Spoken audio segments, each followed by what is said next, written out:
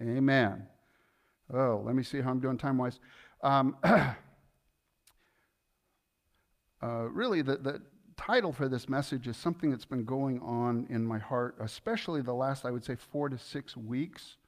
I've been getting a breakthrough in an area of my life, and as I was praying about it this morning, I realized I want that breakthrough for everyone, and whoever may have a similar mindset, a similar struggle that I've had over the years. I finally now feel breakthrough coming. I see attitudes and reactions changing inside of me. And it really all comes out of just the concept, the idea that we, as sons and daughters of God, are created to create, to be creative, to find solutions, to make a difference, to continue to know that we're in a war zone. We're in a world that actually does have evil and chaos and sickness and challenges, and to realize that we're not in the wrong place, but we were assigned to be here and to bring the presence of God, the kingdom of God, the ways of God through each and every one of us to bring transformation and hope to all that we encounter.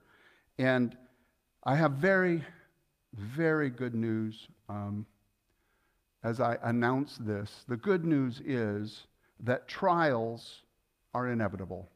Tribulations are part of our inheritance, and there's no way around that.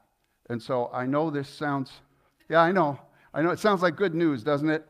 But 1 Peter 4:12 through 13 helps prepare our hearts for the reality of the life that we're going to face.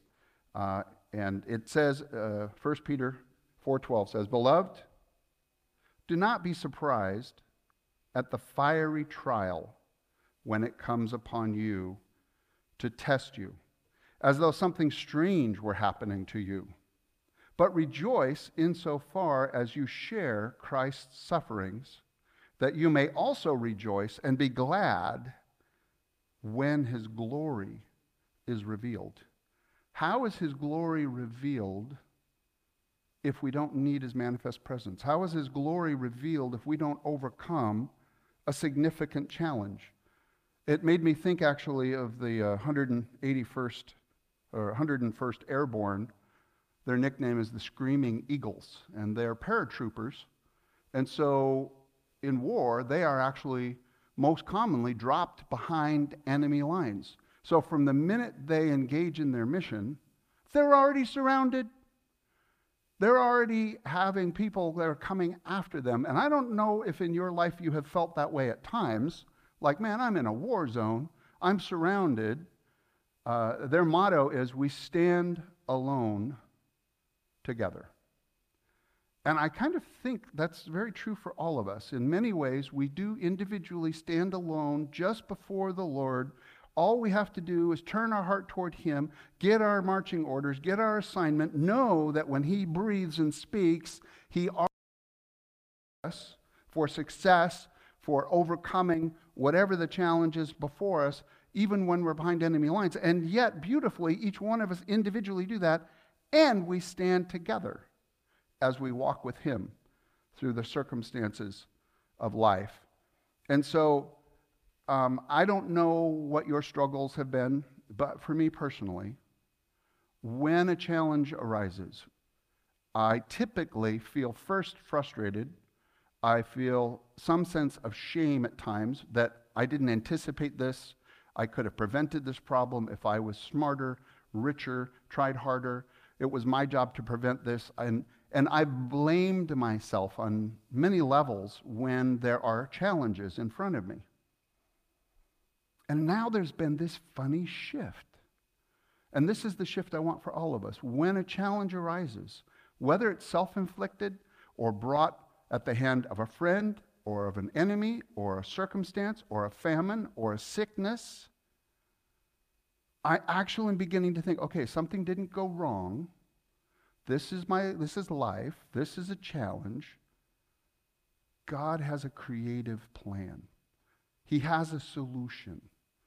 My only responsibility is to choose how do I respond to this situation and not assume that I know how it's always going to turn out or that I'm even responsible for the outcome. And I've used these words in the past, but when it changes in your heart, when instead of getting frustrated at others or turning shame on yourself for allowing a problem to occur, and all of a sudden you go, wait, whoa, there's an opportunity for God's creative power to be manifest and to bring a breakthrough and bring him glory and reveal him in these circumstances. So my first point is, don't think something has gone wrong when there's a challenge. Something has actually gone right. And so John 16:33, this is Jesus speaking, and he said, I have said these things to you, that in me you may have peace. In the world you will have tribulation. But take heart, I have overcome the world. He already knows the challenge. He already knows the tribulation. Before the foundations of the world were created, the Father already had it in his heart to send Christ to bring the answer and the hope and the solution and the empowerment that each of us need. But it doesn't mean that he's taken away the tribulation. So it reminds me, by the way, part 2 of Luke 17:1, where Jesus again is preparing the hearts of his disciples, and he said, and then he said to his disciples, it is impossible that no offenses should come, but woe to him through whom they do come. So believe me, this is going to be redemptive. It sounds very backwards, but this is a very positive message. First off, there are tribulations and there's challenges and there's trials, fiery trials. You're in the flames. You feel the heat. And then, by the way, some of these trials come at the hand of friends and family and other people. And then your heart gets offended. And if you allow the poison of offense to come into your soul, your creative ability to stay connected to God is going to be hindered. There's no way around it. And so that's why Jesus is warning, by the way, tribulations are coming, and don't get offended even at the one who it comes through. That's my job. Woe to him, because she's going to have to deal with the Lord's response on behalf of beloved sons and daughters. But we don't have to worry about that response in terms of confronting the other person or exposing the other person. It's hard enough for us to keep our own hearts right when offenses do come. So I studied the word tribulation a little bit, and I thought it really brought some interesting light to this, because I want to have us all go deeper, and I want us all to go deeper in our hearts too. So tribulation, the Greek word actually means to crush, to press, to compress, to squeeze, trouble, and affliction. All of those are used in different ways and different times in the Bible when it talks about tribulations. And the first one, to crush, made me think about Matthew 21:44. And the one who falls on this stone will be broken to pieces, talking about the cornerstone of Christ. And when it falls on anyone, it will crush him. And so there are a number of interpretations about this, but the heart of this message even is when a stumbling stone, a tribulation or a trial comes, you in that moment have a choice to either fall on Jesus, on the rock, to go to him in your mind, in your heart, in your attitude, in response. You either fall on Jesus or eventually the circumstances are just going to crush you. If you don't know how to turn your heart in a relational way into the Lord, into that moment, then you can be crushed. By the way, a couple of different commentaries talked about this, and I know we've all heard this before. You either fall on the rock or the rocks are going to fall on you. I don't know that that's necessarily it's not the complete interpretation of this passage, because Jesus is talking to the Pharisees and the Sadducees, and they knew it. He was talking to religious people, and he was saying that if you don't accept Christ, if you don't know how to turn to him in your day of trial, then you're going to trip over who Jesus is. You're going to stumble over him. And as the capstone, some of the commentators say, if you're up at the top of the building and you trip, you stumble at the capstone that's under your foot, you're going to fall over that roof and you're going to be broken into pieces. The other one is and I like this imagery, if Jesus is the capstone, but you're not really, he's not secure in your life, and you just try to lean on him, but not really fully trust him, you're just going to lean on that, and if he's not secure in your life, then the capstone can fall, and whoever's down below is going to get hit in the head and crushed with that capstone. So that was kind of one interpretation of it. I was not even going to share that because it confused me a little bit. But the reality is, we have to turn to the Lord. We need to throw ourselves upon him. We need to make sure that we can lean on him. He is stable in our life. We're not going to trip over the humble aspect of Jesus' life. And we're not going to only try to, lean on him a little bit, but it takes a complete surrender of falling on him to get what he has for you. So I looked a few other applications. There's the crushing part and the falling on the stone or the stone falling on you. John 16:21, earlier in that passage where Jesus is teaching his disciples, he refers to another kind of tribulation, and it's the travail or the anguish of childbirth. So that's another kind of tribulation, and what he says in that passage I think is very interesting. Yes, there's pain. Yes, there's travail. There's that birthing process, but remember, he's birthing something good. And so once the mother has the baby, then the memory of the anguish passes away. And that's the way it is for us when we go through fiery trials and hard times, and we do trust the Lord, and the Lord births a new level of faith, a new level of authority in us when we see his wisdom overcoming our circumstances and we are rising above all of that. Then the birthing of God's purpose in that circumstance, actually, it's like the pain, the sacrifice, the anguish of those times all fades away very quickly, and you receive the joy of what has been now born in your life. It does refer to circumstantial tribulations like famines and floods, COVID. It talks about that kind of thing. And later on in the passage, by the way, of 1 Peter, let me turn to it. 1 Peter 4, in this section,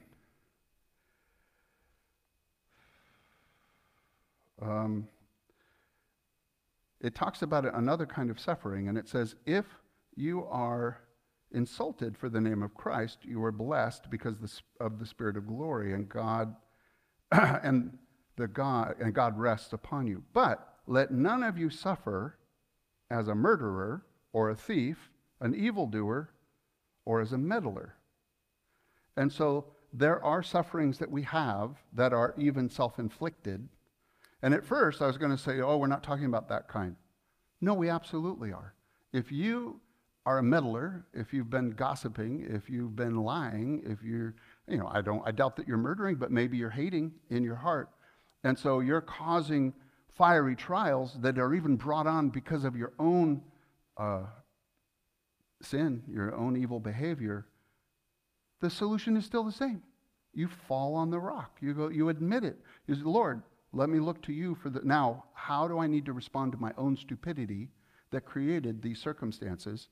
And so there are those circumstances that you overcome. But then there are other types of circumstances, and I think in our passage, primarily what it's referring to is the kind of trial that you face because of your faith. When, because you are sold out, devoted to Jesus, you're making decisions that don't make sense to the natural mind, to the common man, that's contrary to what most people are used to, especially in the first century. Many, many believers, because of their confession of faith, because of their devotion to Christ, they've faced huge trials and rejection and loss of property and freedoms. And when you are suffering that way, you fall on the rock. You also just turn your heart toward the Lord. And the amazing thing is, whether they are circumstantial, whether they're self-inflicted, or whether they're even because of persecution, because you're actually walking in your faith, either way, God can get the glory out of it. It's not either or. It's not just that he only solves the ones that are because you're operating in your faith. He's the answer to all of those kinds of tribulations. So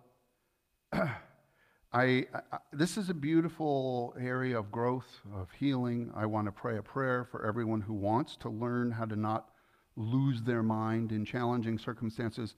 And when Lori is scheduled to preach, she often goes through a very challenging week, and ironically, the challenges have a lot to do with what's been on her heart. She begins to have to try to live it. And that doesn't happen, thank God, as much to me, usually. But this week it did.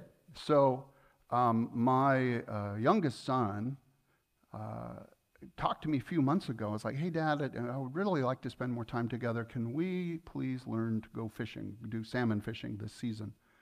And I said yes. And then because of COVID, the salmon season was radically affected and altered. So fall salmon season is coming. So I found out where my sailboat is moored happens to be one of the better fishing grounds in the area, just above the 205 bridge.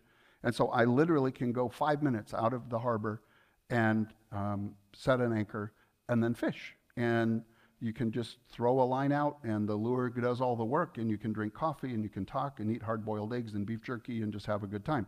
And so I've been so looking forward to spending time with my son that even to prepare. So I knew we would have a good time. I took my other friend, Robert, on Friday, and he was my practice dummy. And so I went out so I could set the anchor, learn how to do it, and be comfortable, and we sat and had a really good time. Everything worked fine. And I went, perfect, now I know how to do this, so I'm really going to have a good time with my son. And we went yesterday in the afternoon, and I'm happy to see him. We've got our poles ready. We've got our licenses. We leave the harbor, and then I set the anchor just the way I did the day before, and yesterday the west winds came up very strong. And so, the current pushes me toward the west, and then when the winds start to blow from the west, it pushed the boat up above the anchor and above the anchor line, and then my anchor line got twisted in the keel of the boat. So my boat has a 4-foot iron keel that goes underwater, and when the anchor line got wrapped around it, now our boat was getting pushed sideways by the current, and my son almost got pulled overboard. I didn't really describe all this to Lori at the time, because he was hanging onto the anchor line, and there was so much force that he was trying to hold on, but the line was slipping through his hands, and he had a pole even. He's like, Dad, I can't keep holding on. And so it was stressful. It was a disaster. It was not what I had hoped for. And I tried different procedures. I tried all kinds of different things. But by the time you're stuck like that, it was just very challenging. We finally, the only solution we had was we had to let go. So I just let the anchor line go. I had a ball that was holding the line up on top of the water. And then we just started drifting downstream. And I had to turn the motor on and go and try to retrieve the anchor line and reset everything. By the time I was done, I was so rattled and so shaken that I decided, let's just go back into the harbor and we'll fish another day. And he was so good. He stayed so clear and so calm. And I was able to stay clear and work through the problems. I mean, I didn't just fall apart, but when I got there, I was so disappointed that I didn't have that great conversation with my son. We didn't get to fish. I got rattled. But we did finally, get a solution. We got back into the harbor. And you know what? The chest pounding and the self-abuse, the self-recriminations, if I had just known better, if I had done better, if there was some other way I could have done it. I mean, I started just having not a pity party. It was more like a beating myself up kind of fest because my circumstances didn't turn out the way that I had prepared and planned and hoped. And so as much as I'm saying we're created to create and find solutions, in that moment, a couple of things became very clear that are relevant for this message. His comment when we got into the harbor is like, Dad, that was so fun. I'm like, were you on the same boat? You know, you almost got pulled into the river. Huh? What? But he's wanting life experiences. He's wanting to learn new things. He's wanting to learn to fish. He's wanting to learn about sailing. So for him, it was like, wow, and we did it together, Dad. And then he made this funny comment, and he said, you know, he's an RN, and he works in a lot of situations where people are very stressed. And he said, you know, Dad, the majority of people, when they get into a challenging situation, a trial like that, their mind scrambles, and they kind of shut down, and they don't know how to process. They don't know how to keep thinking things through clearly. You know, we do have that reptilian part of our brain that is the reactive part of the brain that's fight or flight and just survival. And when you move into that, you move out of the prefrontal cortex of your brain where you can reason and analyze and strategize and, you know, respond intentionally instead of reacting. And he said, so Dad, even no matter how bad it got and all the different things that happened, he said, you kept working it, you stayed clear, you thought about different approaches, and you did this and you did that. He said, you know, actually, you did pretty good. And it's sad when your child is the one who needs to try to parent you. But he could tell that I was really beating myself up. And so, first off, don't think I'm fully I thought I had arrived. It's like, oh good, I'm finally learning the lesson. When trials happen, it's not that I did something wrong or that I'm being punished or, you know, I could have done better or whatever.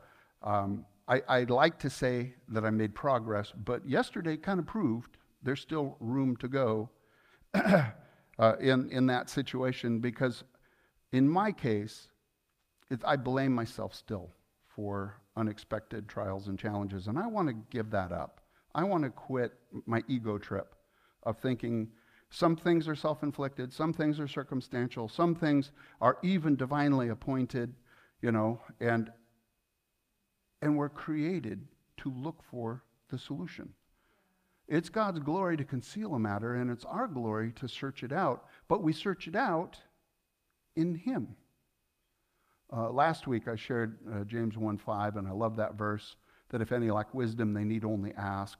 I believe that with my whole heart. And, you know, in the midst of a crisis, you can either panic, or you can say, Lord, you have wisdom available for me, for this situation, for right now.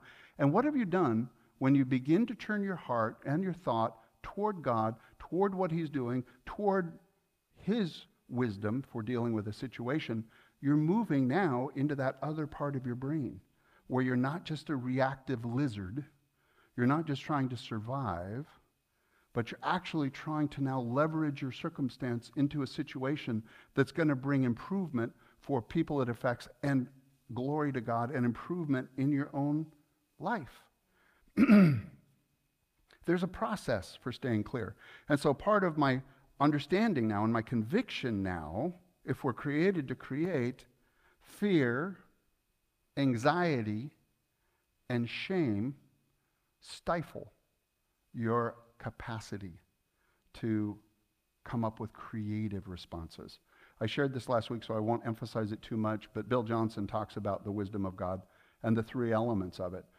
The wisdom of God, when you're getting a God idea to react to your circumstances, first, it'll have integrity. It'll be honest. It'll be straightforward. It won't be, you know, cutting any corners. It's not going to be deceptive. It's not going to be selfish. It's going to have a solid integrity and a truth and a righteousness about it. It's also going to be highly creative. And so how do you move in your thinking to that place where you still can be creative and not reacting to fear or shame or anxiety? That's the battle line, I believe, right there. You've got to be able to think outside of your circumstance and your box, and that happens when you turn your heart toward the Lord and you throw yourself on that rock. And then the other part is there's always going to be excellence. It's not half-hearted, it's not sloppy, it's not just good enough for now. Honestly, when I find the solution that God has for me for my circumstances, it doesn't just solve it for a day. It often takes care of it and heals it, and then you move on and you don't have to deal with it again. It's done with such excellence that other people can go, whoa, That is not just human wisdom. That's not just human ability going on there. By the way, common sense, just always reacting to your circumstances with common sense, can often just be self-reliance. It's you responding out of your own abilities, your past experiences. We don't need common sense. We need supernatural sense. What is God actually doing here? And Jesus faced a trial in his life. A dear friend of his, Lazarus, had passed away, and then he had to turn his heart toward his Father and deal with this grief and this pain and, whatever was going on and the people all around him. And so in response to a fiery trial of the death of a close friend, in John 11:41 and 42, it says, "So they took away the stone that was covering Lazarus' tomb. And Jesus lifted up his eyes and said, 'Father, I thank you that you have heard me.'" He knew the Father was listening. He knew the Father would answer the cry of a son. He had utter confidence in the fact that his Father was present. And we have that same opportunity. We need that same awareness. Lori is going to speak sometime in the next week or two or whenever, but the cry of her heart has been very interesting. There are times where we have faith, we've stayed peaceful, we're in a creative place, we get our marching orders from God, God answers your prayer, you go out and you do it, you see the breakthrough. Hallelujah! I love being able to stay calm. But there are other times where you still blow it. You're overwhelmed by your circumstances, and you're fretting, and you're scared, and you're, embarrassed, or whatever you are. And you know what? Even then, your Father hears your heart. Even then, those attitudes of your heart are still a prayer that go up that he can respond to. And so she will expand on it more, I'm sure, but there are times lately where she hasn't known how to pray. There are times where she's overwhelmed, and then God answers that desperate need because of his extravagant love for her and for all of us. So there's Jesus with this need. His friend is dead. Father, he first acknowledges, "Thank you that you've heard me. I knew that you always hear me, but I said this on account of the people standing around, that they may believe you sent me." So Jesus, in asking for the resurrection of his friend, knew the Father was listening, but then he said it, that "I know, Father, you're listening," for the sake of everybody else to know, this is how I live. I know my Father hears my heart. He hears my cry. He answers my prayer. And so now I'm going to entrust this circumstance of the death of my friend into my Father's care, and he has the power to even bring life from death. Who? That's throwing yourself on the rock. Jesus knew how to throw himself on his Father's love and presence and purposes for every situation. He could see what the Father was doing. And Jesus lives right inside of us, and we have the same relationship. He's interceding on our behalf before the Father, who is still listening to every situation that affects us. And so I don't know if I've laid this out very effectively, but I do want to say one last thing. Trials are coming. Tribulation is the natural state of the world that we live in. It's easy, it's natural to get offended, but if you don't learn how to forgive and release offense, you're going to be crippled.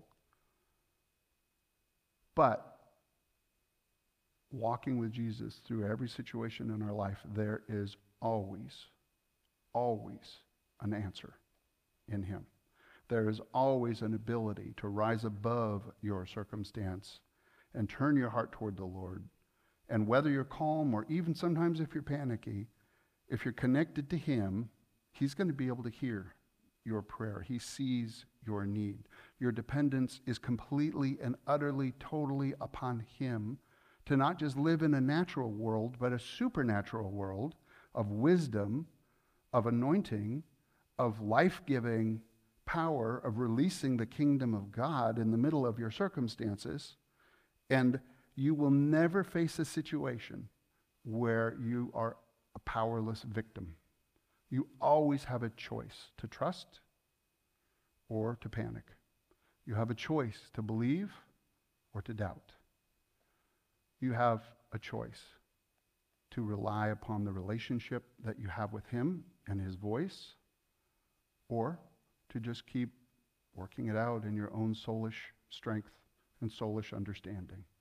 So I just want to encourage you, if you're like me, don't right away think something's gone wrong when there's a challenge. Just know it's an assignment and God has an upgrade for you. That the bigger the challenge, the greater the glory. That the Lord is going to meet you in that place because you are a screaming eagle. You have a prophetic voice to be able to overcome your circumstances. So, Father, I just thank you today that we are in trying times. We're in challenging circumstances. And Lord, I go back and forth and blaming myself and trying to work it all out myself.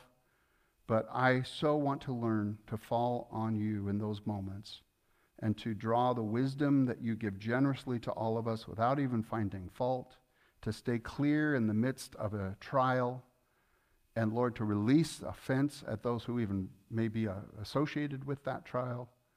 I just pray for my anxiety, my shame, my fear to go, for me to stay clear, and to know, Father, that you're always with me, that you always hear, and just like Jesus, you always respond to the cry of my heart. I thank you for all of this. I speak healing in Jesus' name for all of us, to trust you in the midst of chaos, to trust you in the midst of our circumstances. I pray this in Jesus' name. Amen. God bless you all.